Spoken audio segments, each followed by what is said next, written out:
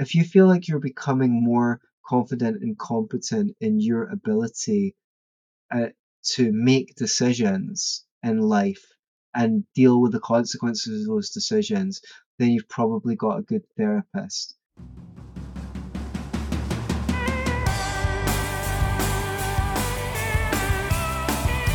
Greetings and love, beautiful humans. How's your 2024 going? Aliens in Miami? Secret tunnels in New York City? Fauci admits 6-foot distancing, not grounded in science, but we thought you were the science. The new year is off to some start. It's enough to make you scream or cry, or maybe just find someone to talk to about it all. Which brings us to this week's episode. Brother Mike and I invited Antony Sammeroff back onto the show to talk about his area of expertise. Therapy. Therapy has always carried a stigma for me. I attended one group session as a young teen after my older brother died, and I couldn't get out of the room fast enough. But the truth is, I probably should have stuck around. Chatting with Antony opened my mind to the myriad benefits of having a therapist, an unbiased, neutral party who listens without judgment or prejudice. He took us through a few of the forms of therapy that are out there, their pros and cons, why he approaches therapy the way he does, and how you can apply some of the techniques of a therapist to your own personal life and relationships. We've really grown to love and appreciate Antony's voice in this terrain space, and we were delighted to have him back on. Hope you enjoy. Welcome back to Terrain Theory.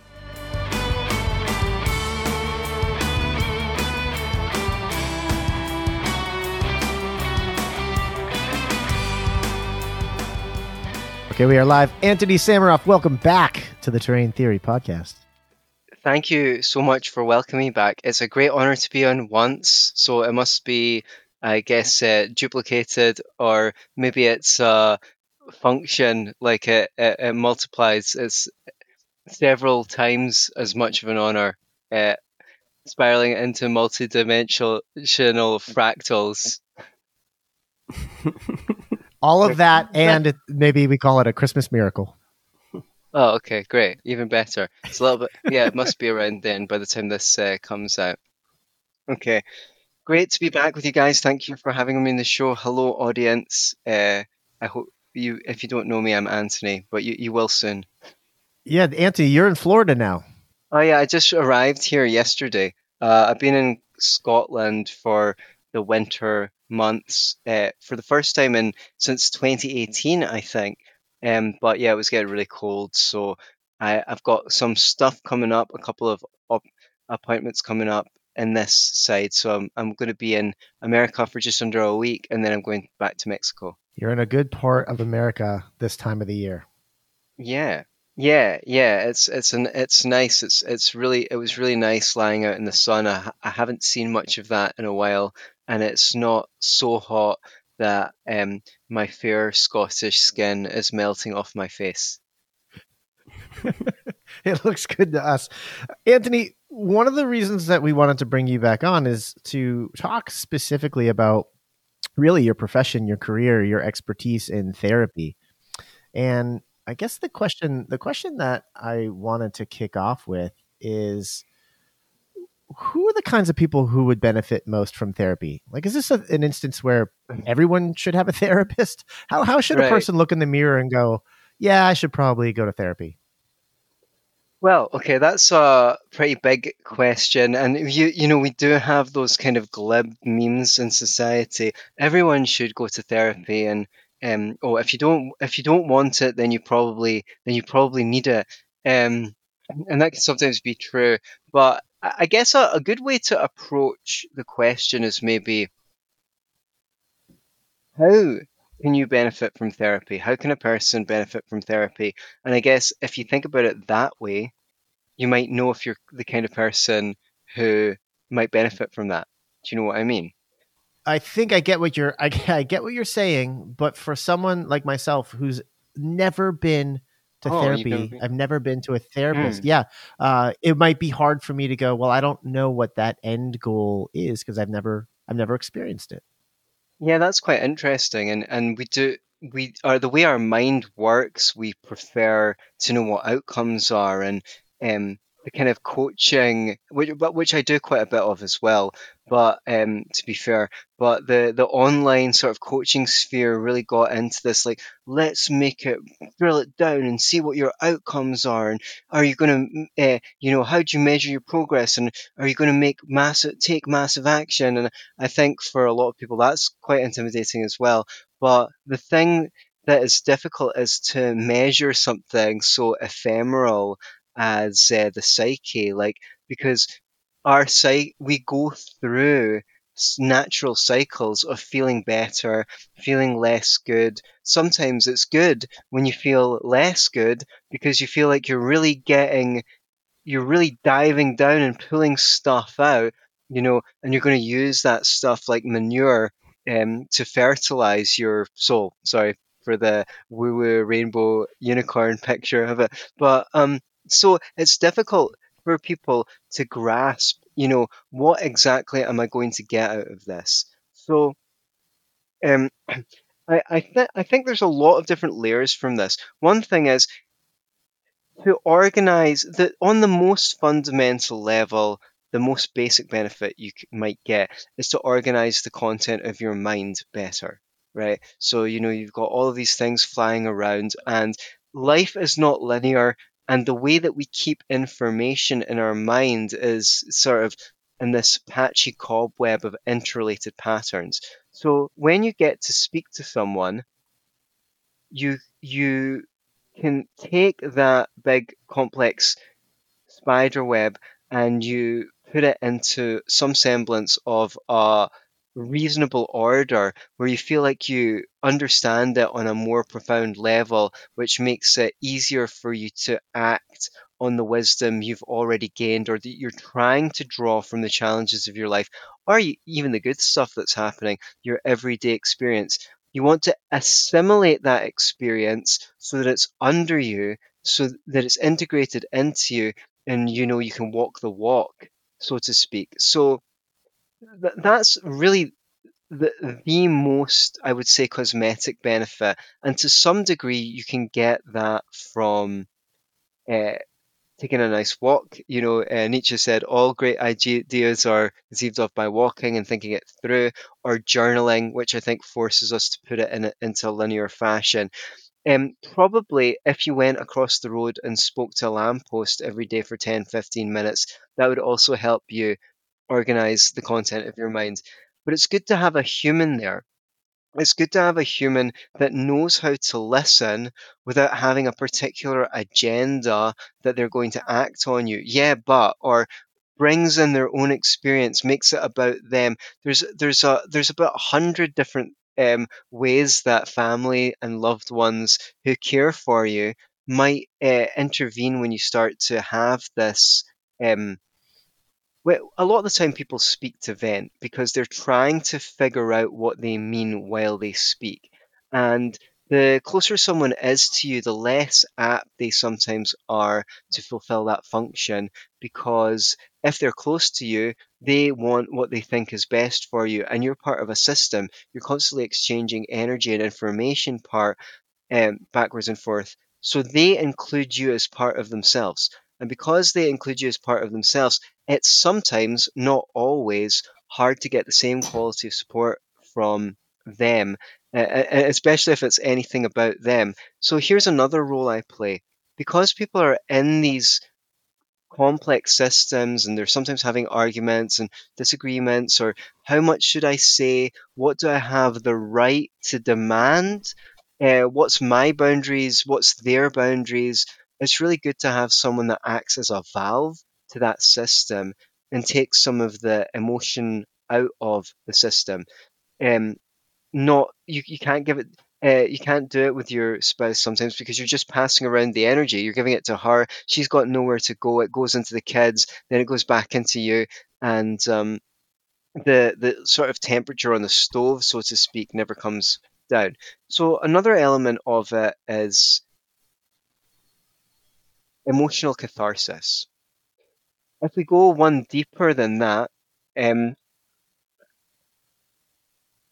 a really important discipline, and this was really introduced in the 60s by the and earlier than that, 50s, by the humanistic psychologists, is the idea of listening to with the intent to, especially Carl Rogers, who I'm a huge fan of, but more on that later. Listening with the intention to really understand the other person, not just analyze and come to a conclusion. Everyone wants to analyze you and tell you what's wrong with you and what you should do. But what I have noticed is beyond the emotional catharsis, there's something that people get, firstly, from really being understood by someone else. And secondly, having that, well, first of all, just someone listening with the intent to understand, even if they don't get it. Secondly, if they can demonstrate that understanding, these are skills that have become second nature to me, and I practice them in all my relationships. When I'm getting to know strangers, when they speak to me, I often paraphrase what they've just said. I put it in my own words. I'll do it with my loved ones when they're distressed or something like that. That's what got me into therapy, actually. I not got me into therapy as a client, although I've done plenty of that. Got me in, got me into the idea of studying it. I started reading books on communication because I wanted to improve my relationship with my own family. It didn't really help that much with that at the time, but it did help me improve all my other relationships. I realized when I listened to people with the intention to understand them, and then was able to pick something, convey something of what they were trying to convey to me back to them skillfully. They, oh, suddenly, such relief. It was just so. It was instant for me to see the impact on the curative, the healing impact. And I came to realize that even if I had no skills or knowledge at all, I could still be of value. I could still be useful. I could still help people just by demonstrating my understanding of them. And so I was coming with that, armed with that, when I came to the end of my undergrad, it seemed obvious that with with an interest in these skills, that a suitable thing for me would be to go and study counselling. So what I found was after they received that sort of catharsis, also it helped them put it together in their own head better, hearing it said back. And sometimes they correct you. Sometimes a technique I really like, and you guys can practice it at home. It's not just for counselors. Is when someone tells you something, say, "Well, it sounds like you feel X because Y," and that's like a formula that you can apply to paraphrasing what the other person said or going for the meaning underneath what they said, trying to convey that back to them. Now, sometimes you might not get it right. They'll say, well, it's not that I feel guilty. I'm actually annoyed about it because, but even if you get it wrong, it's like a point in a radar. By floating it out there, you help them figure out by negation actually where they were. And you'll see that people really love you for this. They're much more apt to take on what you have to say in response, in feedback, and advice if they feel fully understood by you. But I found that many times you can do this two, three, four, 5 times in, because what will happen is once a person feels understood for one thing and that clarity comes, it helps them dig deeper. So it's kind of like a cake, one of those layered cakes with the sponge and then the icing and then the sponge and then the icing. And it's like, emotion, the content of the mind, and then there's another emotion under there.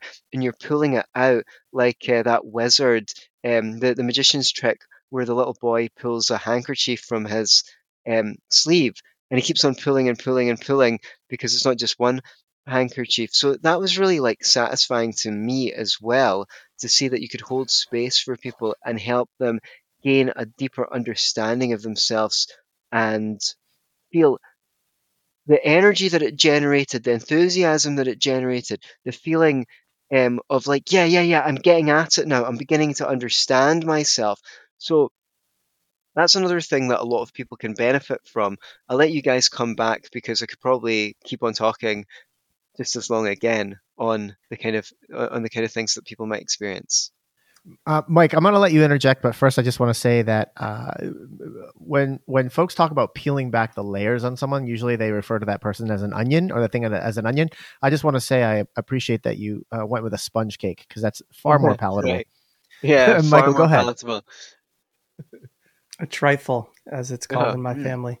Um, uh, Anthony, do you feel that this is just part of the human condition? I mean, obviously, people want to be heard, they want to be Hmm. understood, they want to be known for their true self, or they want to try and access that or communicate that. But is it more a product of modern times that we're so pent up and not heard and insecure about who we are, especially to ourselves and to others? Do you think it's always been this way, or are we just at a phase in whatever civilization is or has been where it's particularly difficult to find that clarity I without think the help of both. someone else? I think both are true. I think, there's a sense in which there's always been the confessional or someone in the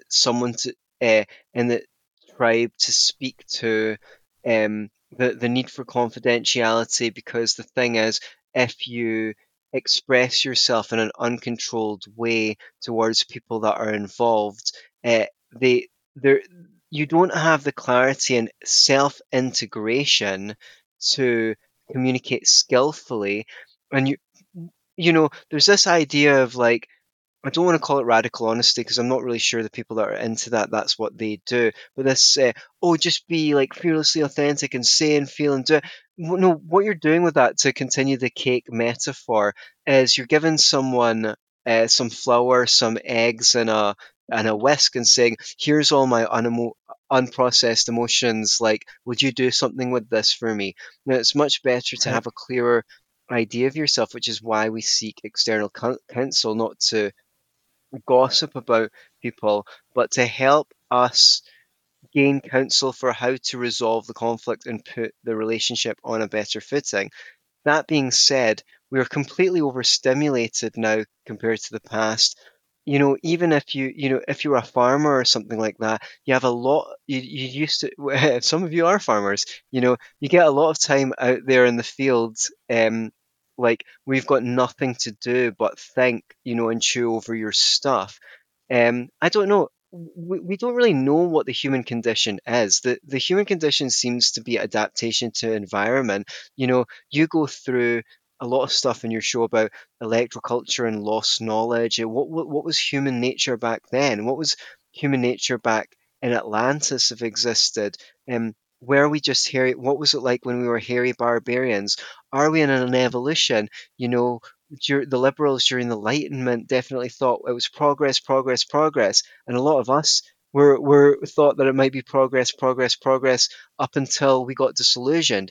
Maybe it was with the response to 9/11. Maybe it was with Obama and the anti-war movement disappearing. Maybe it was Trump. Maybe it was the response to the coronavirus, and you went, "Oh, I thought things were getting better, but I don't know how things are going to get better under the conditions where people are not open to new information." I thought by now the information in the computer on the internet would lead to a lot more progressive schools, because and healthcare reform and things like that. What I would know is one indication that these skills are universal and important to humans left and right is, when I was a classroom assistant, I used them in school. I used them with kids, and I saw that the kids lit up when they were listened to like this. There's people online talking about peaceful parenting and communication with kids, and it's a really big thing to use this sort of skill instead of having an agenda with your kids. Do this. There's a great book called How to Talk So Kids Will Listen, and Listen So Kids Will Talk, and that was a huge influence on me, and brought partly brought me into my therapy practice. These are skills that we need from a young age.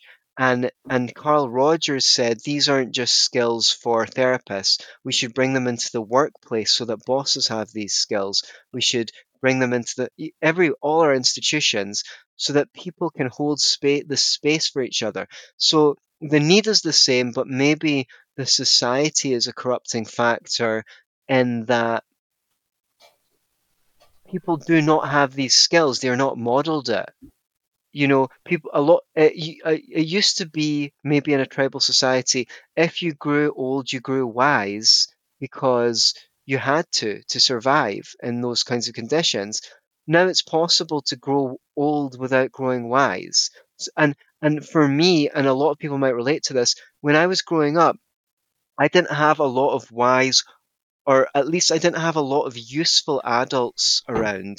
Not a lot of people taught me things. Not a lot of people were patient and asked, well, what's your idea? What's your opinion? I remember when I went to Aikido, I was a teenager, and I first started to grow a goatee beard for the first time. And one of my teachers noticed it, and I said, well, I don't know if it suits me or not yet. I'm just trying it. And he said, it doesn't matter if anyone else likes it. It only matters if you like it. And my jaw almost hit the floor, which is an I, which is an indication that I so rarely heard a adult say what you want matters, what you think matters more than what other people think, that was a surprise to me. And I noticed that when I was a piano tutor as well, like a couple of times, if I got impatient with a student and then I apologized to them later, they were like, oh, no, no, no, it's fine.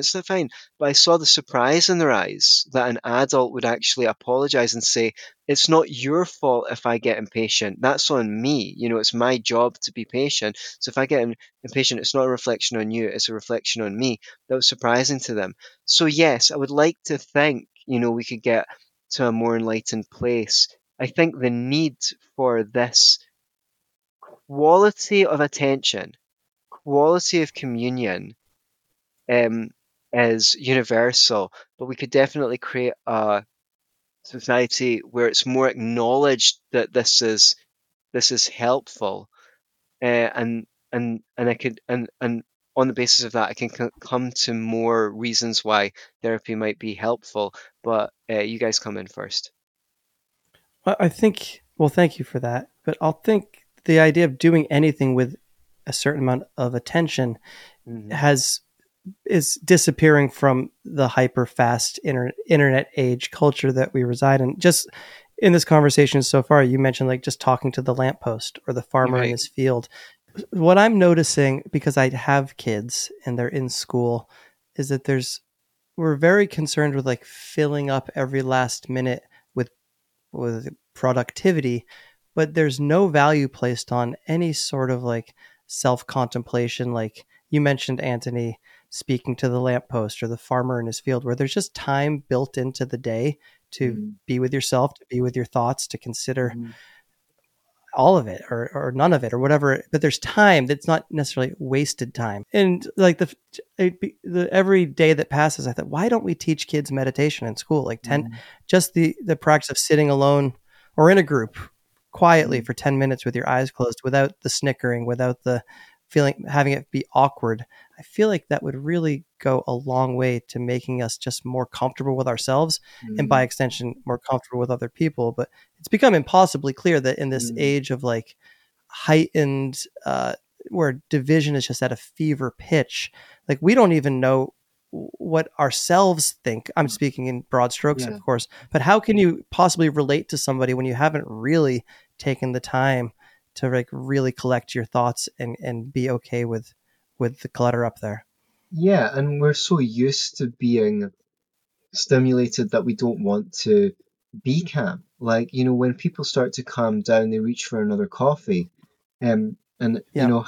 I like a coffee as much as everyone else. Like, I hear that you guys came off, but I definitely, it's something that I definitely, well, I mean, I've never been a huge coffee drinker, but do you know what? When I was less meditative, I hardly ever drunk it. And when Hmm. it's quite interesting that once I worked through my stuff, I became like a one or two cup drinker. It's almost like the mind's reaching for homeostasis, like what it's used to. Um, and uh, it's interesting with the kids. Like if you try to meditate them, they'd get up and they'd want to run around and scream, and they don't get enough of that either. Running around Right. screaming. Like I feel like Correct. to meditate, they're not active enough, and they're on stimulating drugs, a lot of them. And if not, there's the sugar and there's the numbers. So it's like we're so used to being stimulated that when we calm down, we feel there's something wrong, and re-stimulate ourselves. It's interesting you mentioned this because when I came into the airport yesterday, I text my buddy and I was like, "I'm sorry, I've got to clear customs. This is taking ages, blah blah." And he's like, "It's cool, man. I'm in the parking lot." And um, he was like, "Oh, it's kind of good because it's like when you get sick and you just you're like watching some stuff on TV, you just chilling, and you're like." That part of you, which is I should really be doing something right now, is appeased because what you're meant to be doing is you're meant to be chilling and catching up on that show or podcast or whatever. You're not meant to be active.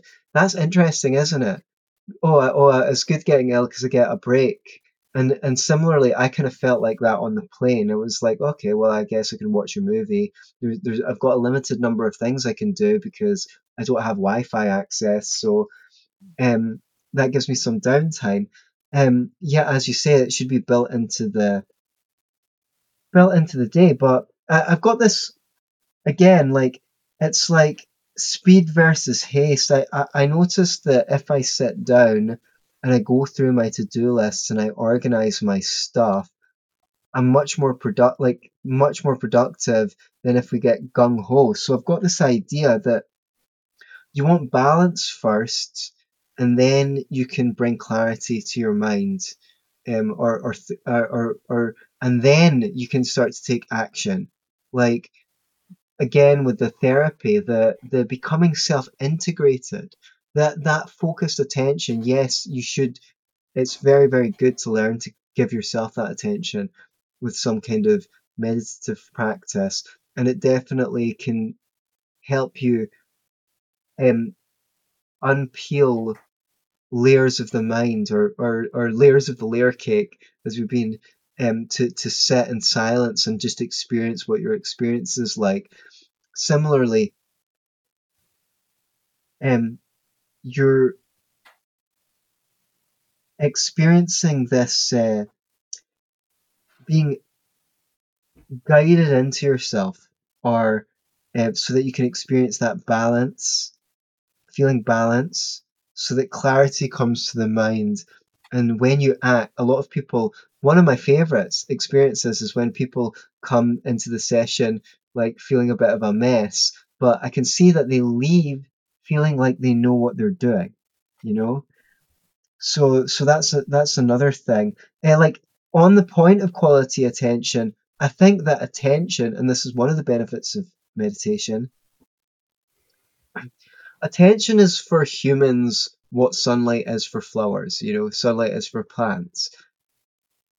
They come into fruition when they get high quality attention. A lot of the people that come to me for counseling online are people like us who are a little bit more switched on than the average person, and maybe they've always been like that, but because they were switched on, because they had perception, their need for high quality attention was greater. Because who are you going to speak this to? You need a good adult or someone to say, "Hey, I noticed this. Hey, I noticed that." Someone that's not going to go, "All right, yeah, that's great. Go back to class." But someone's going, "Oh, that's really interesting," and ask them a question, and be curious about them.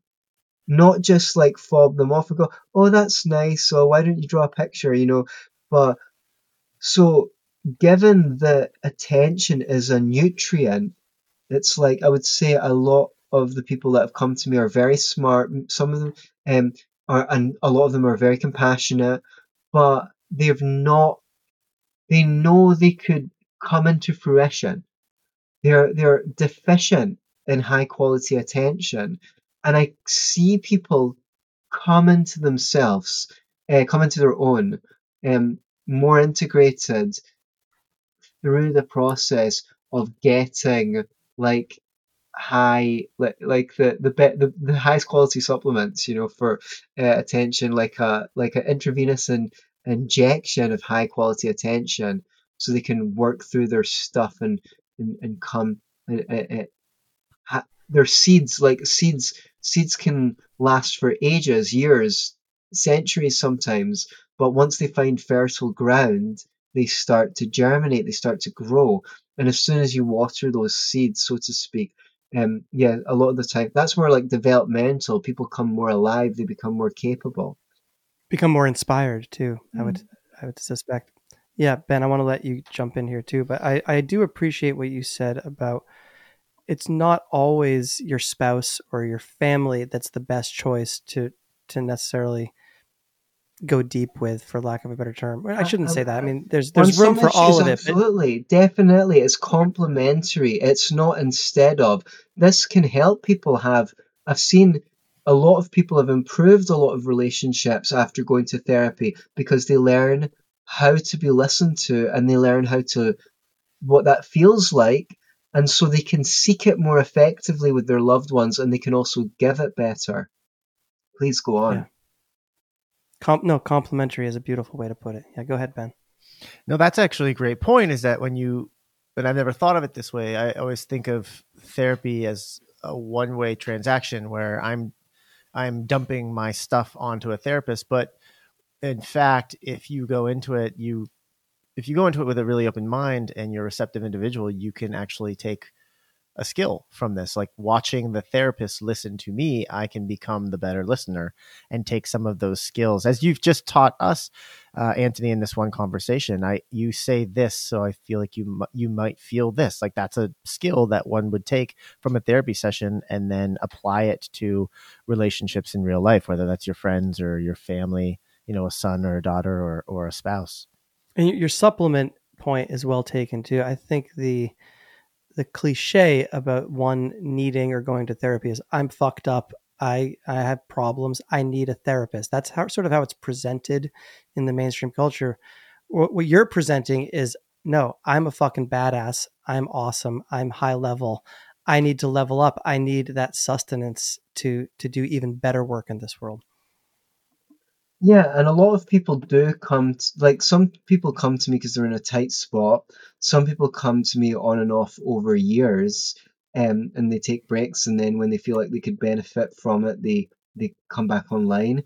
And some people are like, yeah, no, I think things are pretty good, but I know I could be getting a lot more of life. And that's kind of like developmental. So there's like remedial, where there's some problem that we're going to fix, and there's developmental where you've got a foundation but you want to build on that. But let's face it, it's never that simple. All of life is developmental and remedial. You're developmental in some areas and you need remedy in other. It's true, and you need to go out and weed the garden, you know, before you grow flowers. But the whole process of gardening runs together. You know, you're weeding while you're planting, and you're planting while you're tending while you're weeding, and I imagine I've not done tons of gardening, and not as much as I would like to. Um, but it's I like the sentiment that you don't need to think of it just as something for yourself when for fucked up people. Everyone is fucked up to some degree. You don't get out of this society unscathed, but a lot of people definitely come because they feel like they could do more with their talents if they had more clarity and more support. And that's the thing, like I'm not like, for me, like giving a advice is not a huge part of it. But if I know something that I think would help someone, I don't keep it to myself. I've also got a lot of experience in self-healing, a lot of experience in meditation and different modes of contemplation, journaling, different techniques and things like that. So sometimes it's about choosing the right tool for the job, and and being flexible with your approach. So yeah, and then there's just like expanding your thinking. So I was trying to, like, because you need to ask questions. A lot of it's paraphrasing and coming back to um, reflecting someone back to themselves. But then at some point, you want to ask people questions that are going to send their mind off in directions they never would have thought of to go.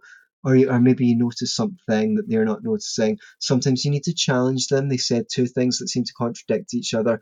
Sometimes someone needs a reality check because they're in a situation where they're being mistreated, but they don't know how to read it. They're like, oh, am I being too emotional? Am I being like this? Like they're cutting the other person too much slack. And they need a firmer hand, which I don't do too often. That means it has a real impact when I do it. Um, Right. and I say, well, do you mind if I challenge you on something you've said there? Or do you want to know what I really think? And because I've got trust with people, they'll be like, yeah, of course I do. Well, if you want to know what I really think, I think they're being like this. And I won't be afraid to do that with people, point out well, you said this, but you also said this, and these seem to be in contradiction. Would you like to tell me more about that? And it's like, oh, that helps people understand the multiple different directions that they're pulled in, and they may have conflicting or different takes on a situation at the same time.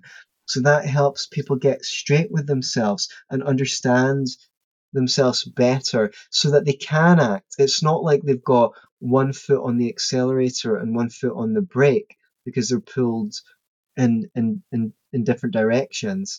So these are some of the kinds of things that people can benefit from in therapy. And by extension of that, you can conclude who might benefit from therapy.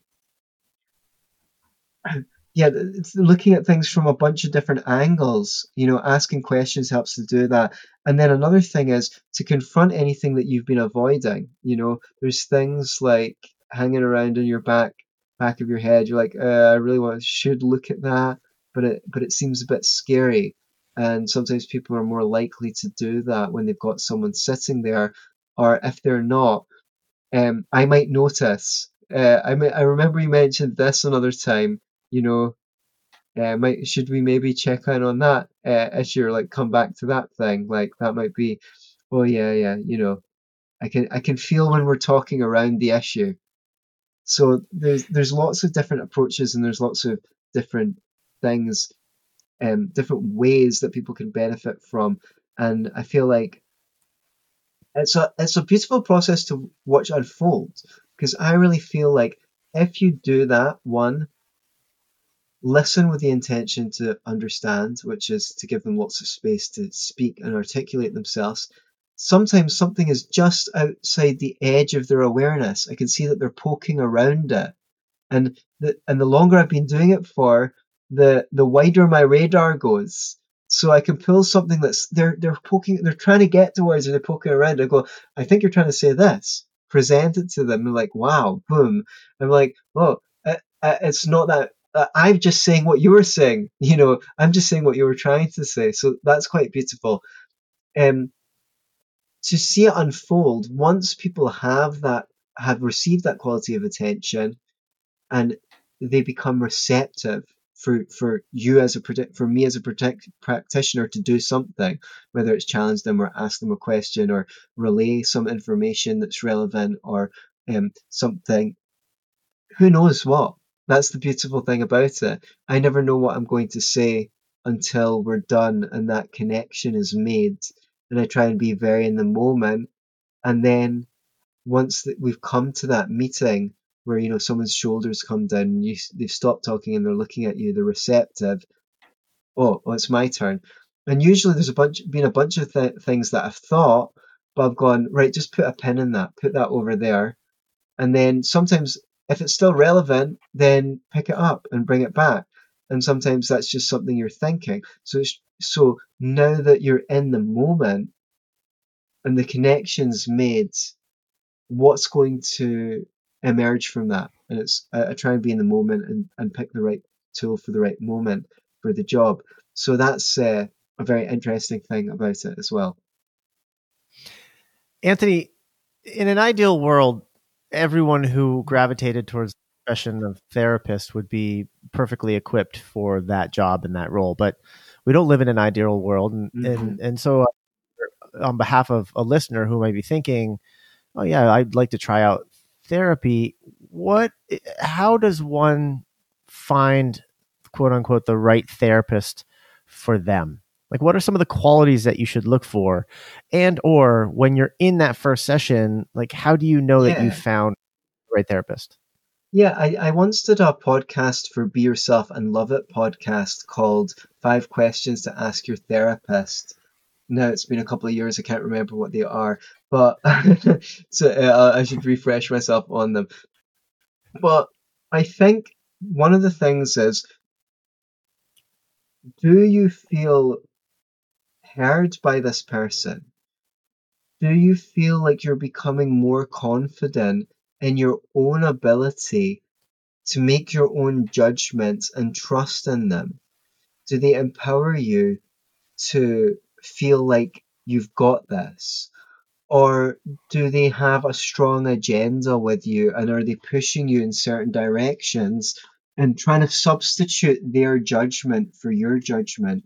Because that's a really dangerous game and I don't like it. And I think there was a time where that was the prevalent form of therapy.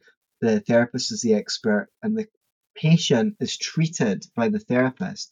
And it went very out of fashion. And that's no small thanks to Carl Rogers.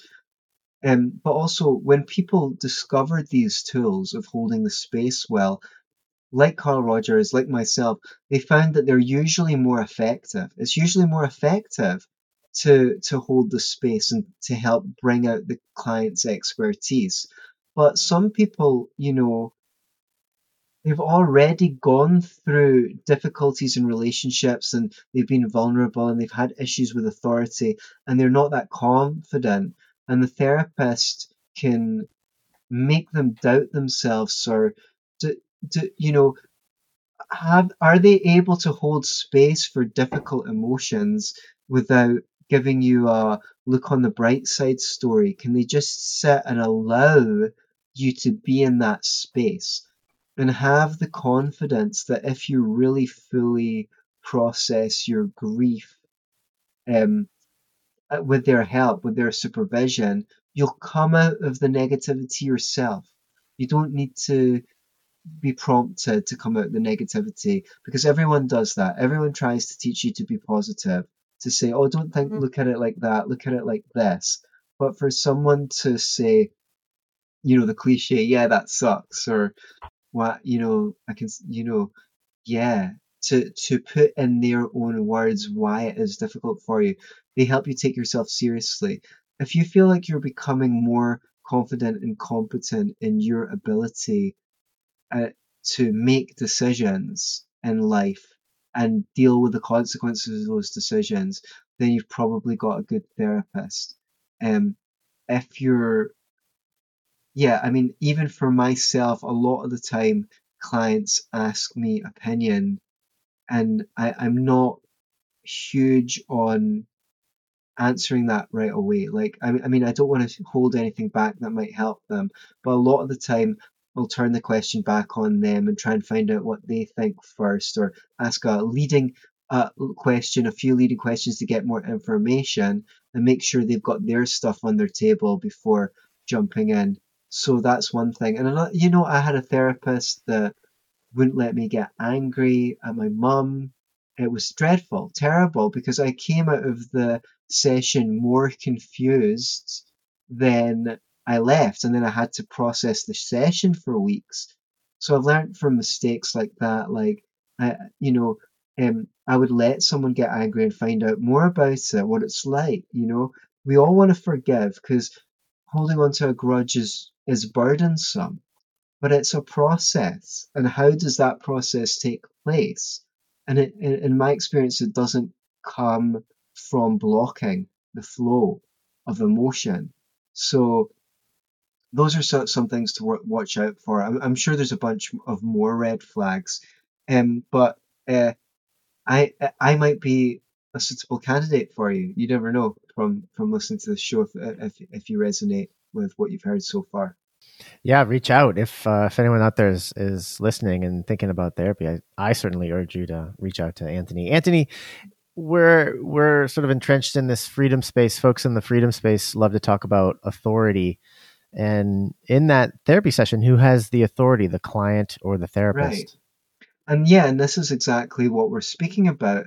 I want to empower the client. Like, I see the client as the authority on themselves, and I'm like there to help them discover their wisdom, uh, to have I don't like to push back when clients are not, like, if I make a suggestion, which, again, I prefer not to do too often, but sometimes, if they're like, nah, I don't want to do that because X, Y, and Z, I'm like, okay, cool. Yeah, it's their life.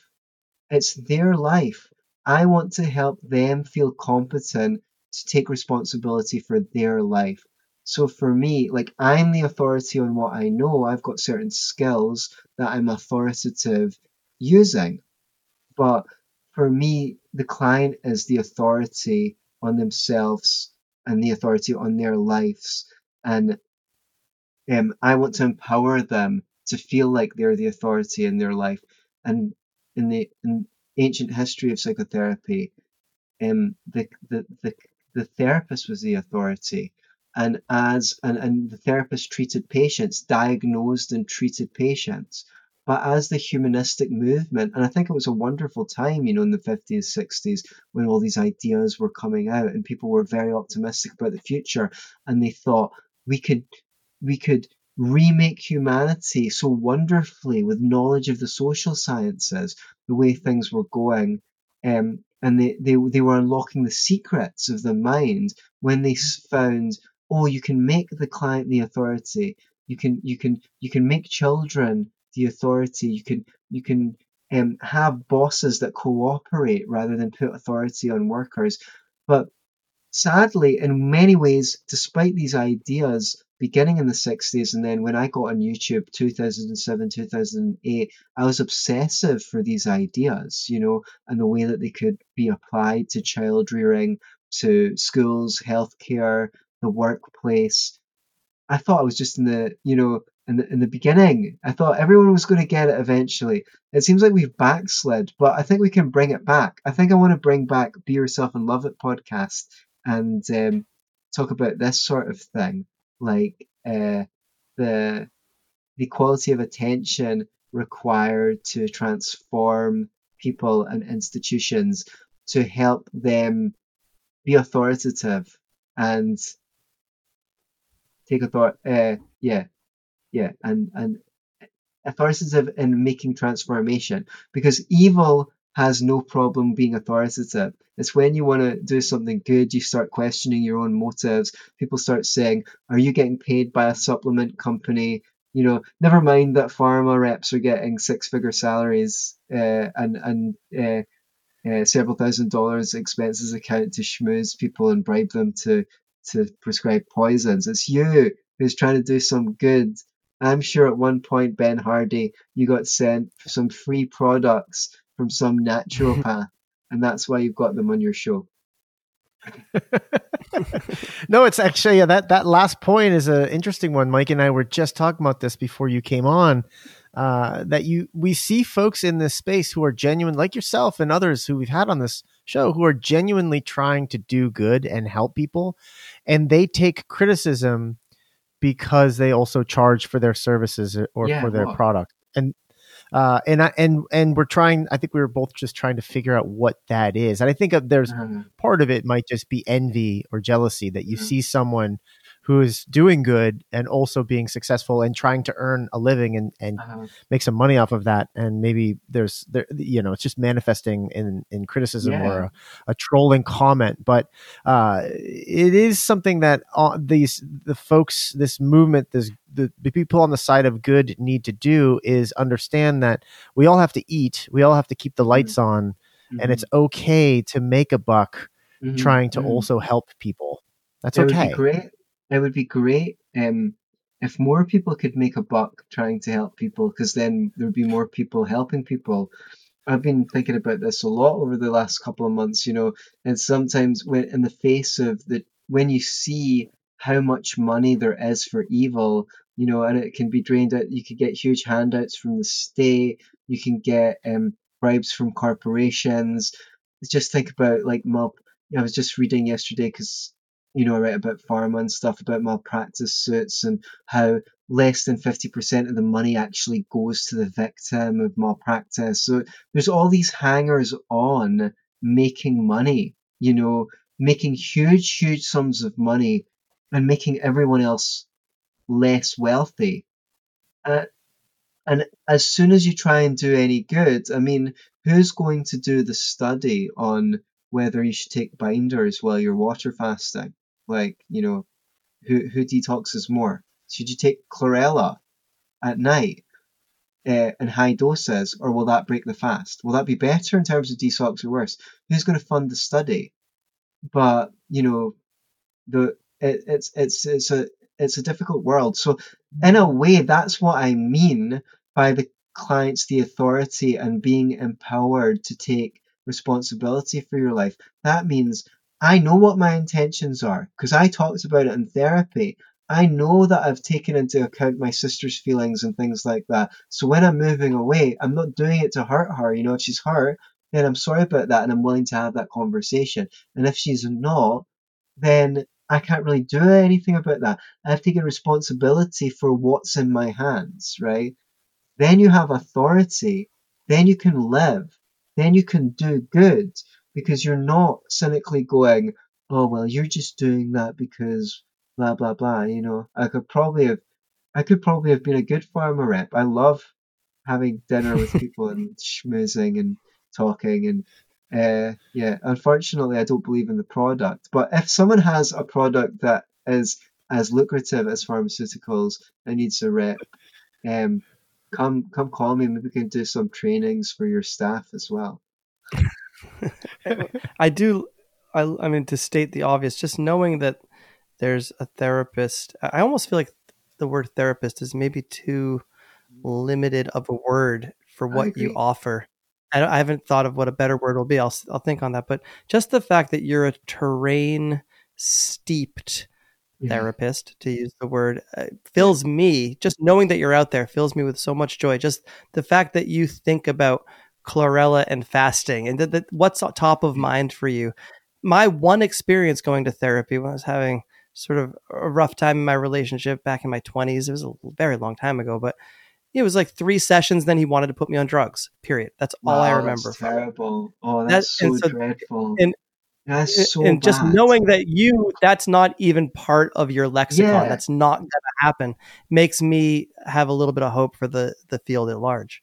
Yeah, and I'd love to serve this community. I mean, I guess that's my intention going forward with the Right. pharma book coming out. Like, I want to serve our community. I want to help bring empowerment to the freedom movement and to the terrain movement. That's what I'd like to be doing going forward. And if I can do more trainings than just therapy, start doing little courses on communication and relationships and things like that, I'd really like it.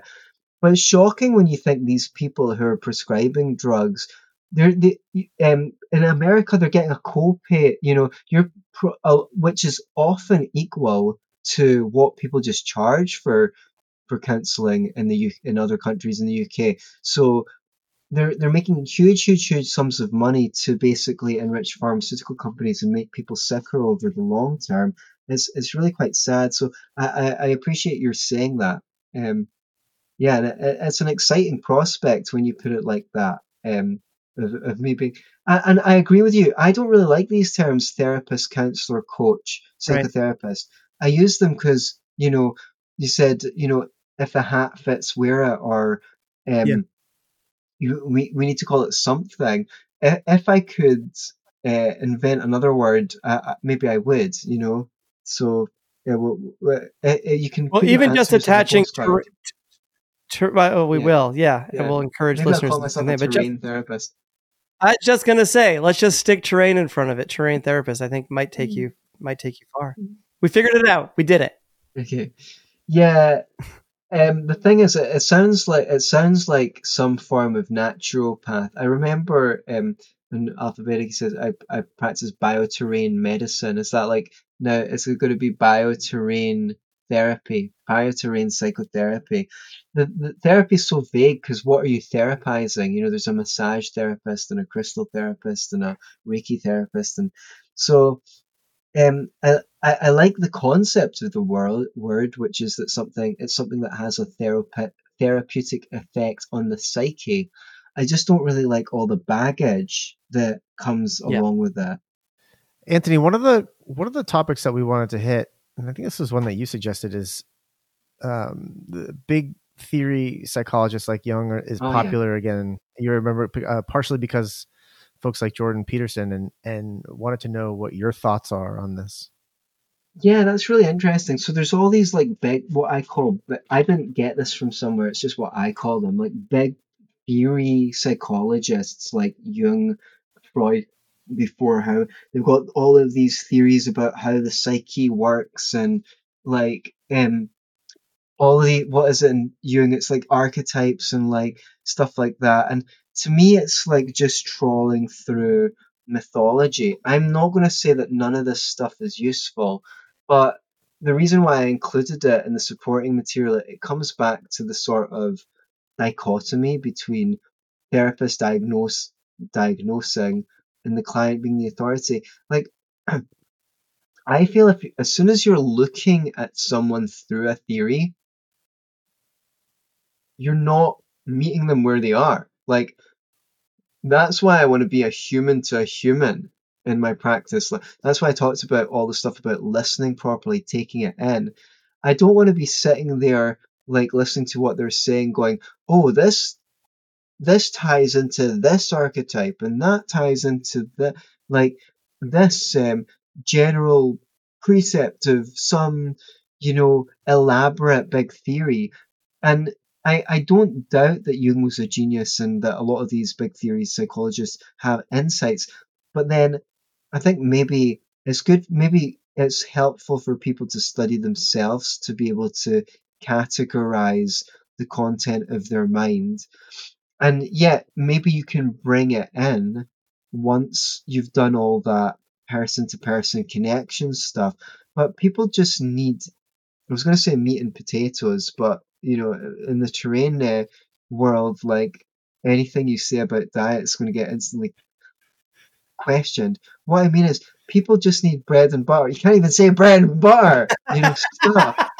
Which is, they need to be listened to and they need to be understood. They need to feel the other person understands them. They need to be asked questions to expand their perception. They need to be challenged on any contradictions. They sometimes need advice. They sometimes need to find out where they need to get more information or guidance, etc.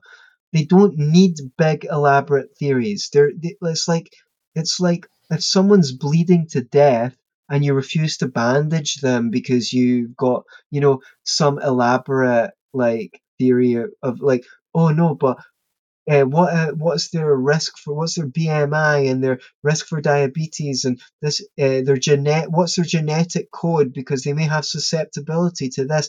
It's like, just bandage the freaking wound, son. It's like, so that's why I sometimes get frustrated.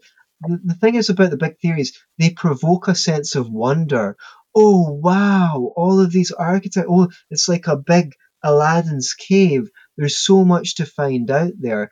And we do owe a lot to psychodynamic theory, like from Freud, people like Freud. I mean, the idea of denial, the idea of projection, of of identification, like you identify with your abuser and then you feel their feelings instead of yours. So there is a lot of good stuff. There's a lot of useful concepts in the big theory psychologists. I just feel like we need to be careful in our application of them so that it doesn't become, so that psychotherapy doesn't become like um a personality test where you're trying to see what boxes they tick, and then, oh, I know you're this, you're a ENFP, therefore what we need is this kind of treatment. You're a this, so yeah, so that's my feeling on those kind of like big elaborate theories. There's also the danger of appealing to authority when you're coming at it from that vantage. Very Well, these much people so. are legendary. So certainly I should defer to their wisdom of what's come, and then you stop relying on your own intuition. And that's what you used to want to be, a great psychotherapist, a great healer. I'm going to go in and listen to people and figure them out and get inside their head and see what makes them tick. And then I'm going to tell them what makes them tick. And they're going to go, wow, I'm so blown away by your insight, doctor. And then they're going to be cured. But what I've found is with those insights, people go, wow, wow, so true. And then they just go back to the same the next day. It's better if you can provoke the client to have their own insights and go, wow, I just figured it out. That's much more empowering and doesn't require the authority figure to keep on coming in and healing them, but just to encourage them along their way. Yeah, that's beautiful. Anthony, so we're almost at an hour here, and I have a question for you. Re-listening to the first time you were on a year ago, you had 3 non-negotiables, 3 daily habits that you were doing at the time to tend to your terrain. And I don't know if you remember, but here they are. One was to slow down your breathing regularly through the day. One was to eat some high water content food. And then the last one was to just do some stretching. And I'm curious to know if you've added any new non-negotiables to your daily habits. Those are really good. I was fasting when I was doing those, and I was really, really enjoying them. I still eat high water content fruit every day. It's good to remind myself to get back on the fasting, and I also still practice with my breath. I actually got what like pranayama. That's like breath work, teacher training, in India. So I'd love to go and upgrade to an even better certificate one day. But yeah, I really like doing the breath stuff. What's non-negotiable today? Worrying. I worry every day without without negotiation. And I want to do less of that. So I'm going to apply some of my own medicine. That's not something I recommend you make a non-negotiate. Rather than worry, negotiate with yourself. You can grab a piece of paper that's about organizing the content of your mind and do a little role play where you play as each other version of you that's got a different idea and learn to speak back to yourself. Okay, I speak about what's going on to myself with loved ones that I know can hold the space. I've got a lot of different friends, and you get to realize, especially doing this job, that not everyone needs to be able to do everything. There's some people that when you come to them, they will just give you advice or tell you to look on the bright side, and that's fine. They're maybe not the people to talk to that kind of stuff about, but I do have people in my life that can receive me, so I'm glad to share with them. I enjoy ha- so where are we? Where are we with the number of negotiables? It seems like going to a sunny place in the wintertime is a non-negotiable for you. Oh well, it looks like going to a sunny place in the wintertime is a non-negotiable about me, because I'm definitely affected by seasonal affective disorder, SAD as we like to call it. So already feeling a lot better in the sunshine in Florida. So those are some good things to think about, I guess. Yeah, I love it. And Anthony, once again, for the listener, where's the best place for them to learn more about you and your work? Yeah, go check out beyourselfandloveit.com if you think that counseling might be something that you would benefit from. I've got a website there with a form, and you can book an appointment, and then we'll figure it out. Um, I oh yeah, there's a couple of other things coming up that I should have talked about. One is I'm going to be at the Greater Reset in Morelia, Mexico, at the end of January. I don't know if you might want to speak to Derek Bros from the Conscious Resistance, who runs that. I'm sure he'd love to be a guest in your show, and it's a great festival. If you can get down to Mexico, it'll be this kind of stuff for 3-4 days. You meet lots of really interesting switched on people. I did it 2 years ago, but I wasn't speaking at it. It was really awesome.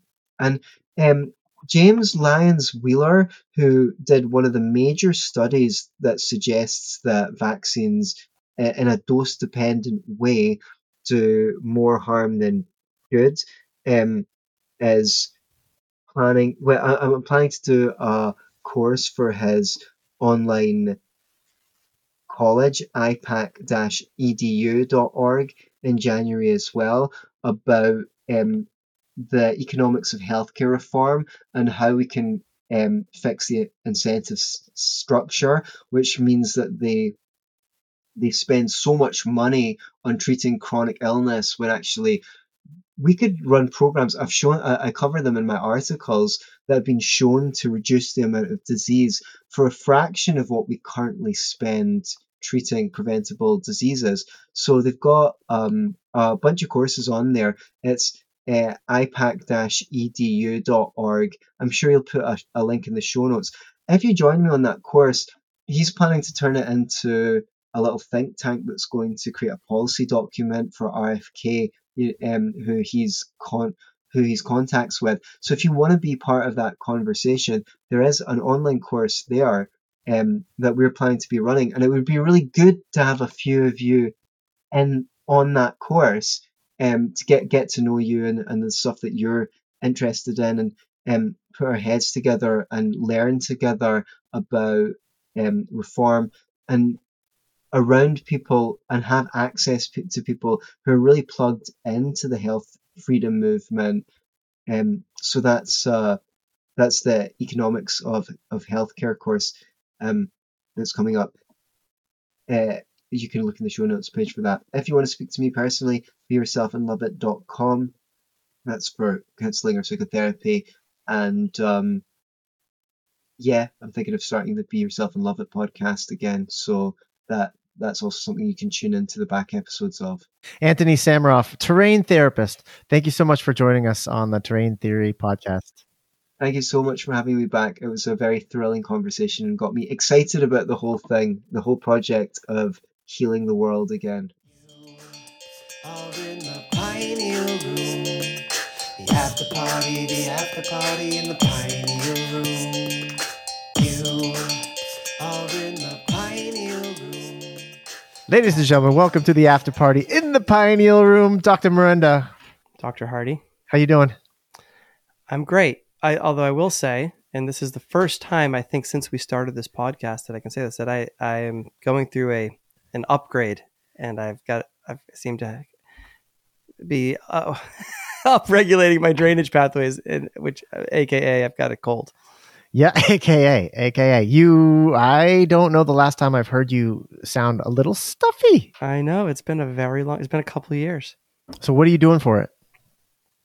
I'm not really doing the things I wish I was doing, which is like just resting more and downshifting, because I'm in a busy stretch. I've had a 4-day recording session I just finished up this morning. That was coming on the heels of being on the road for a couple of shows. I had a whole bunch of hockey games in the last week, so I have not been resting as much as I would have liked, or getting the rest that I would have liked. But I'm mostly taking in a lot of fluids, a lot of tea, and some of my usual mineral salts and shilajit and dragon's blood and that sort of thing. But not as much rest as I think would be, which Dr. Mike would have recommended. Do you have more shows coming up?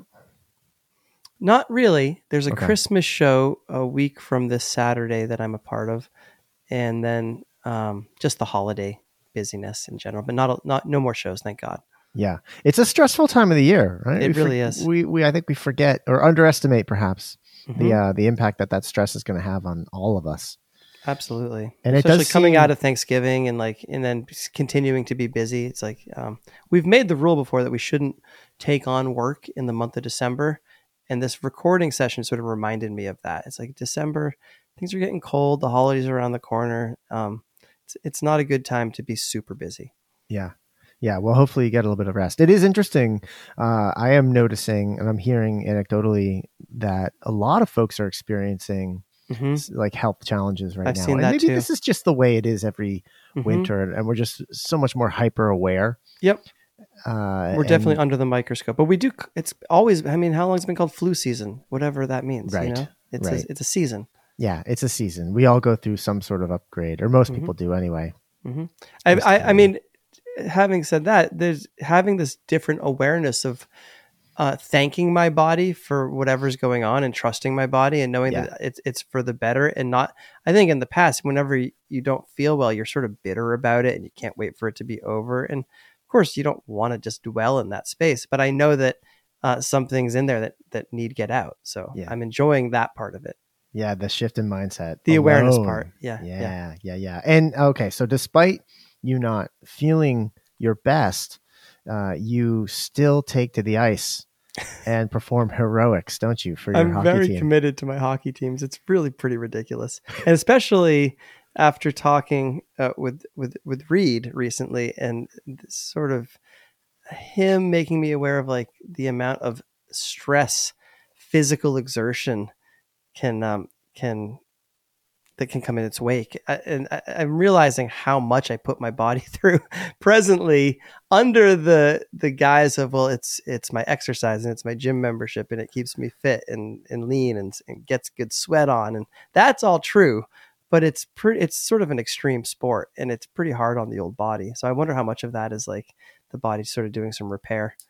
Hockey is like the ultimate high intensity interval training, like the ultimate hit training. You are out there, balls to the wall, while you're on the ice. There is no, it's like 0 to 60. There's no real like coasting moment, except maybe if you're like out there and there's a face off, you get a little breather. But other than that, you are like 100% for the time that you're on the ice, and then you're off and you're sitting, and then you're back on, and you just repeat that for 3 like periods. 90 minutes. Yeah. It's really quite a high intensity sport. So I had a lot of hockey games this week, and I'm on 2 different teams. Even though I don't know if I've said this publicly on the podcast, I had sworn off competitive hockey because of my concussion insecurities from 5 or 6 years ago. But I got pulled back in, and I tell myself that I'm in much better shape now, and mentally I'm more, with it, and that I've done the work to get myself prepared. But it is such a very dangerous sport, especially for someone of my years. And yet I proceed, and I fucking love it. I really love it. And there was a game. I mean, I played a lot of hockey as a youngster, right? I started when I was 4, but like those teenage years and those double digit years, 10, 11, 12, right through 18, 20. And I'm sure there were some amazing games that I played. I know that there were. I just can't like remember them. But this couple of days ago, there was what I have to imagine was like one of my favorite games of all time, where we were down 8-5 with like 6 minutes left in the third, and we ended up winning 9-8. And it was just like the euphoria of that, like the team bonding, like making a couple, and it's men's league, and like no one's strategizing too hard. It's not like there's a coach on the bench, but we're all trying, we're all pulling for each other. You want to win, and I always play defense.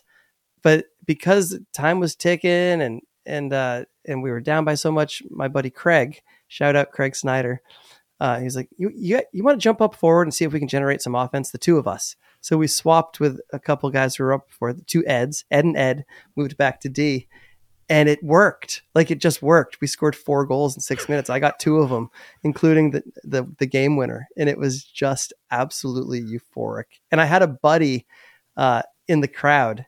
My buddy Chris Miller, shout out Chris Miller, who was here for the recording session. He came to the game, and just to like have a witness, was really it was actually exhilarating. And I'm sort of still giddy and high off that experience. It was Still so riding damn that fun. high. Thank God you didn't not play hockey because of your little sniffle.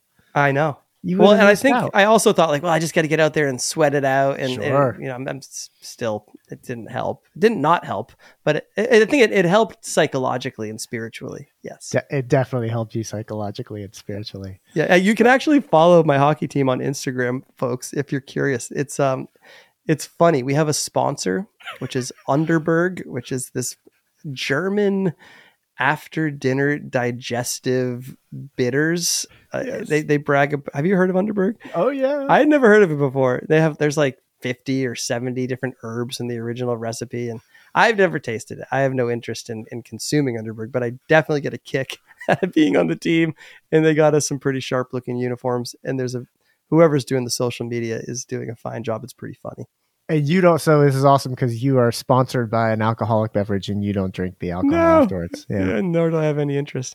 Although I got to say, I mean, I can see why brands sponsor men's league hockey teams, because here we are talking about Underberg on the Terrain Theory podcast. And my kids know what Underberg now is. And it's like, so Underberg, I think it's at Underberg_hockey if you want to see some sweaty pictures of me. Yeah, I guess the door's open, right? As a sponsor, podcast sponsor.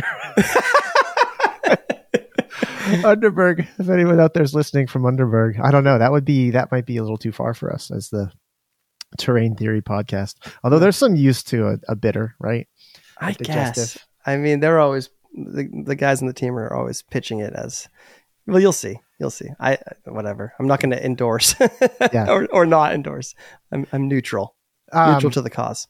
Well, that's amazing, man. I'm glad you had that experience. It's nice that they can persist even into, our age, that you can still have those like glory days out there. It's funny though. I would do the same thing when I was playing men's league soccer. I would always dismiss it if I was recalling to someone. I'd be like, it's just men's league. But you know what? At the time, it's like the most important thing that you're doing out there. And who cares? Who cares if it's in front of, a packed stadium of 10,000 or 20,000, or there's a handful of folks.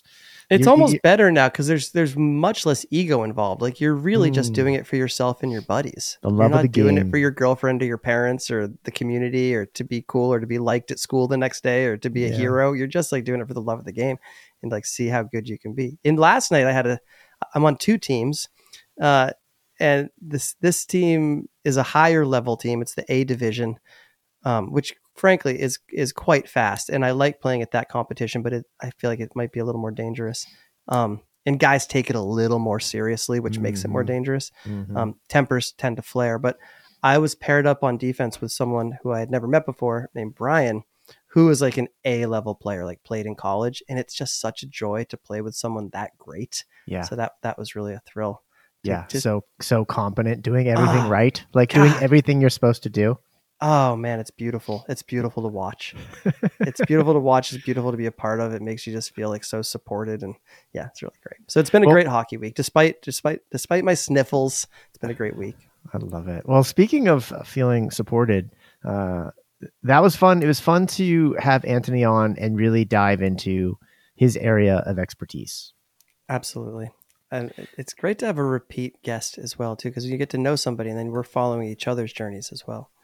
Yeah. And he goes, my personal opinion, he goes a long way into redefining a therapist, and to redefining and maybe even just like restoring what it is that, my opinion of what a therapist is and does.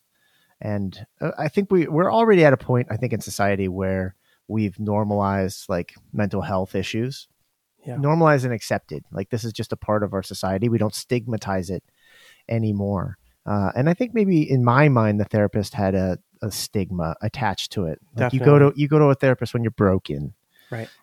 And that's not the case. That doesn't need to be the case. And so that door is open for me. And I think I've described to you and maybe to the listener, like, and I think it was maybe when my dad was on and we talked about when Josh died and we had that like group session and Nate and I were there, and it was just like, I'm looking around going, there are kids who lost both their parents in a house fire, like, what am I doing here? And that was it. That was the beginning and the end of any sort of therapy I've ever done in my entire life. And you accumulate some stuff over the years. It's the more I go on, the more I'm like, I could probably benefit from like talking to someone who doesn't already know me or doesn't have an agenda. And again, not just when tragedy has struck, but just as a run of the mill work a day. Let's just have a conversation with. It's again like trying to recontextualize what it is he's offering, because that word therapist is so loaded, but just like a conscious listener, have a respectful exchange, someone to hold the space so you can sort of like, again, not fix what's broken, but try and build upon what's already there. Yeah. And ultimately, and it just seems like ultimately the goal for all of us is to better know yourself. That's the goal. Know thyself. And I think some people can arrive there earlier than others, but then again, we're always evolving. So there's always something new about yourself to discover. And it seems to me anyway that the benefit of having someone like Antony, who is an intentional listener, who's just trying to understand you, is that they know when to hold that mirror up, perhaps, and and and can show you something, can just repackage something that you've said in a way that makes you go, oh yeah, that really is what's going on, or that really is who I am, or that really is what I want. And I think that might be the benefit of just someone who can help you along that journey to better know yourself first and foremost. With a certain level of detachment too, someone who's not your best friend or your spouse or your family. Yeah. I think there's real value in that. Yeah. Yes, there is. And as you pointed out, the added value to having someone like Antony is that he's also hip to this terrain thing.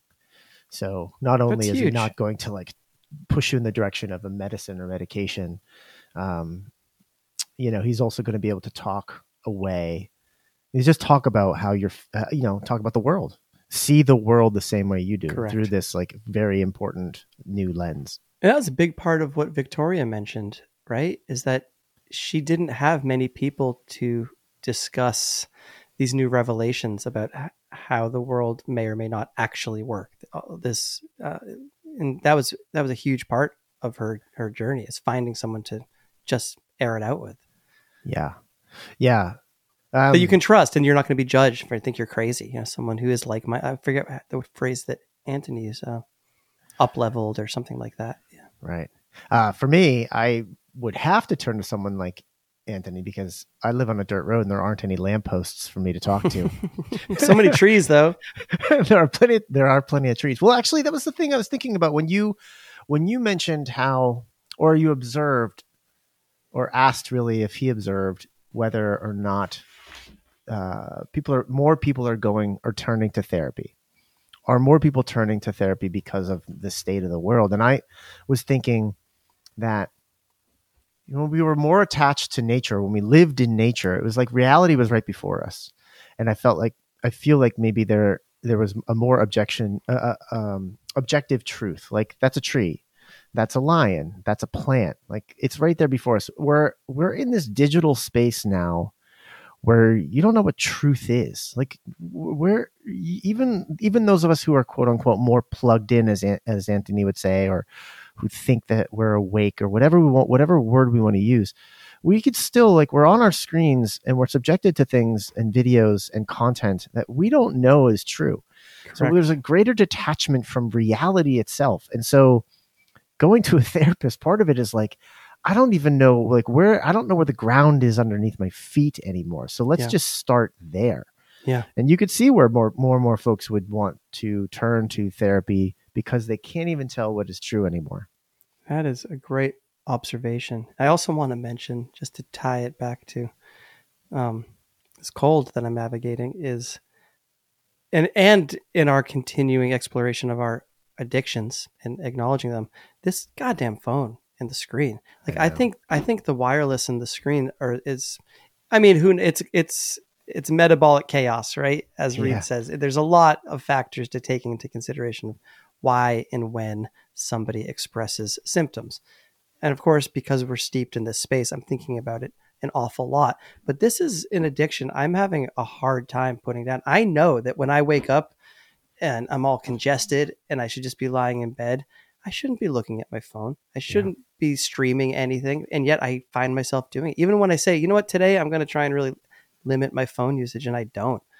And it's something that I'm more highly aware of, again, in this sort of compromised state of trying to heal. When everything's fine, you sort of roll with it made me think of the Tom Cowan analogy that I didn't really get till now, when someone says, like, Doc, my foot hurts. Well, why does your foot hurt?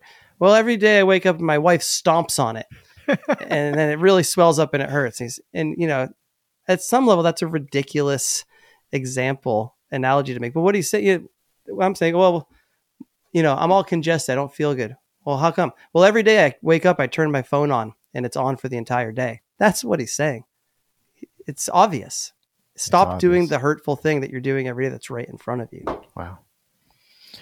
And that thing is, exactly. And that's doing the physical harm, the every potential harm possible. Yeah. that screen is doing to you, isn't it? Yeah, Potentially. yeah. So work to be done, and more. Not, I don't even want to say like more hardwired stuff. Yes, more hardwired stuff, but also just limiting it, like learning how to step away. I had the occasion to do a little retreat with some buddies of mine at a remote off-grid hut up in northern New Hampshire. Actually, it's technically in Vermont. When was this? Right on a river, just this past weekend. Yeah. Try to do it quarterly with this group of guys. There's no internet up there. I mean, there's no power in the hut. So phones are just shut down the entire time. And we have each other, some guitars, some cooking, an open fire, and a river and some walking paths to entertain ourselves. And it's remarkable how, at least for me, I don't know how it is for everyone else or anyone else who's ever in this situation, but it's remarkable how easy it is for me to shut my phone down, put it in my backpack, and then never really take it out and not feel a strong urge to take it out. Once that cord is cut, as long as there's something to fill it, and not even necessarily fill it, like there's times in the rocker just staring at the wood fire, like doing exactly what we talked about doing, that downtime, that relaxation time. I'm optimistic that it's not going to be as hard. It doesn't need to be as hard as it might seem to put this thing away. That actually there's like a better something on the other side of this screen addiction. And also to reflect back to you, I mean, what you set up for yourself was you sort of made a plan. For these days, I'm going to be with some buddies and we're going to have these instruments and this food and this fire and this is what we're doing. Yeah. Which probably made it easier as opposed to like not making a plan, just being home with your normal routine and trying to put it away without that plan. Yeah. And so I guess how do we trick ourselves? How do we trick ourselves into making a plan? Yep. I mean, again, to circle back to hockey after the game last night, one of the things that was so celebratory, apart from the fact that this team won, this team is called the Bears, formerly the Hurley Hackers. Dudes are pretty pissed that they retired. Someone decided to retire that name. It's a much better name. But we've been plagued by low numbers the entire season, like only 7 guys showing up, 8. You really need 10 guys to play hockey properly and compete. But we had 13 last night. Like we had 3 full lines, 4 defensemen, goalie. And someone wanted to take a photo of us on the bench. And it was this comedy of errors where, like, I think my point is when I'm playing hockey, there's certainly nothing artificial. There's no screens. There's nothing. There's no AI. It's just like sweat and I was gonna say sweat and blood. Hopefully not blood, but it's just like tactile. It's like an event. So someone tried to take a picture and the battery was dead. So we, oh my God, had to sit around until someone found another phone and they took that and all the pictures came out super blurry. And it was just this beautiful celebration of like tech failure because it really doesn't belong on the ice anyway. It's not what that's about. No. And all that really mattered was that the moment was captured in your mind. Exactly. Like we all lived it and felt it and breathed it together. And you said one of the beauties of playing at this level is that there are no witnesses. You're just out there for yourself. You're not playing for anyone else but yourself and the guy next to you. Yeah, and again, especially after a day, I'd been in the studio for long days, starting at like 10 a.m. and then I leave for hockey at like 9, so like a full day of just like. And what does recording studio become? It's a lot of screens. Like no one's doing analog records. A lot of anymore. electronics around you. You're staring at a screen all day. You're clicking and staring and clicking and staring, and it's creative. It's musical. It's beautiful. I love being in the recording studio. It's probably the best part of the music industry is creating in the studio. But it's very computer based. It's entirely computer based. So just to get away from that and step onto the ice has been really welcome in my life. Yeah, I love it. It's beautiful, Michael. Well, here's to you playing many, many, many more games. I hope so. It's like we don't like to talk about our age arc too much, but or at least feel victimized by it. But holy shit, it is a young man's game, and it is really comical that I'm still like. Well, clearly competing. It isn't, Mr. Game Winner. Clearly it isn't. I also think like secretly for how long I've been playing hockey, like for 40 years, well, maybe not 40, maybe 30 years. I've really wished I could be a forward, but I've always played defense, like because it seemed like the more responsible thing to do, to be like the last line of defense, and occasionally like pick my moments to make a rush or try and make a play happen. But like to have those 6 minutes of like, all right, let's try to generate some offense and then like score 2 goals. I was like, yeah. You would have broken all the records. You had broken all the records. It was fucking great. I It was love great. I love it. Well, folks, nothing you heard here should be taken as medical advice, as neither Mike nor I are medical experts. Remember that you are light, you are loved. Remember also, you can grab Antony's free ebook, 7 Pharmacy Myths, at 7pharmacymyths.com. Go do it. You are your primary healthcare provider. Thanks for tuning in, and we'll catch you on the next one.